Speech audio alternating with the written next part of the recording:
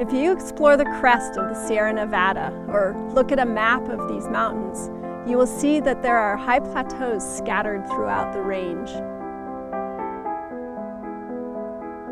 In Yosemite, at places like Mount Excelsior, Kuna Crest, Parsons Peak, we find these high flat plateaus up at elevations around 12,000 feet.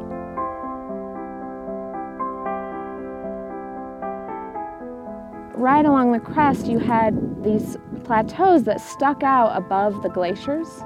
And so actually the glaciers were carving around them. So they've ended up being kind of these isolated islands where we find unusual plant species that don't occur anywhere else.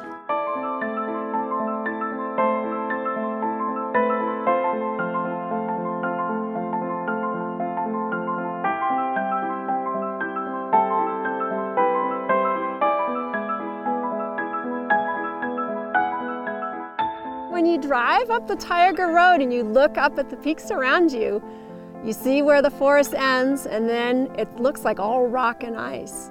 But if you take the trouble to get up onto that rocky summit, in between the rocks is just the most incredible rock garden of wildflowers of every color, of every shape. The plants are very short. They might only be a few inches in diameter, but most of them will count their lives in decades. And some of the larger ones very likely count their lives in centuries.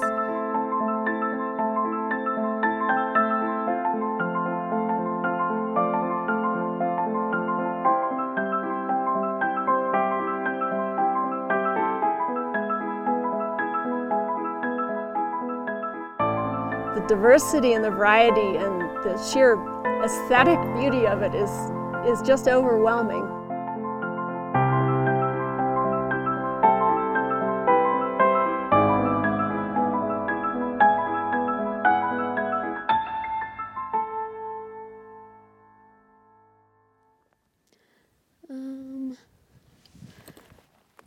One more Andrassy in there. So today we're just going to do a survey of this tiny little primrose up here. And we'll also take GPS coordinates, where it is, map it so we'll know where it is. And then also try to figure out what the associated species are that it likes to grow with. So one kind of plant will often co-occur with another kind of plant, and that can be an indicator of what kind of environment you're likely to find it in. We're working on a project funded by the Yosemite Conservancy to inventory the plants found in these sky islands. How many plants there are, where they're found, what habitats they prefer to live in. The purpose of this is to understand how these plant communities may change over time.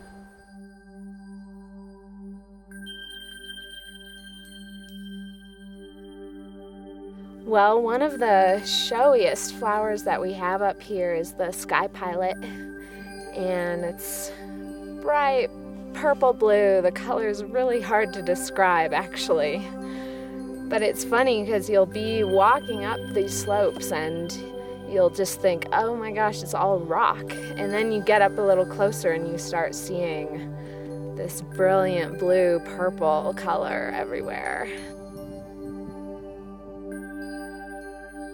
We've got several species of alpine buckwheat up here. It's a classic cushion plant with very dense, hair-covered leaves. So these are white-flowered, turning red once they've been pollinated.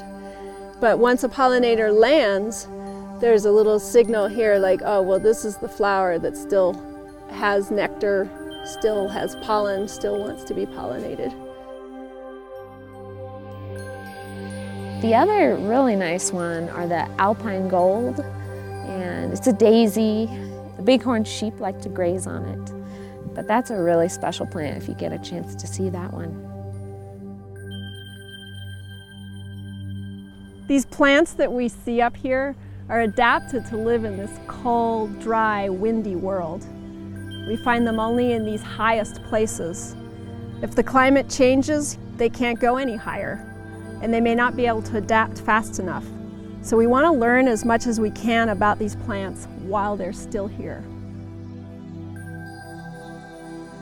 I was expecting the plant diversity up here to be pretty low, maybe like 25, 40 species or so, but right now we're at around 100 species up at this site. So the diversity here is really surprising to me. Biologically speaking, the frontier is still all around us. There's still a lot to be discovered.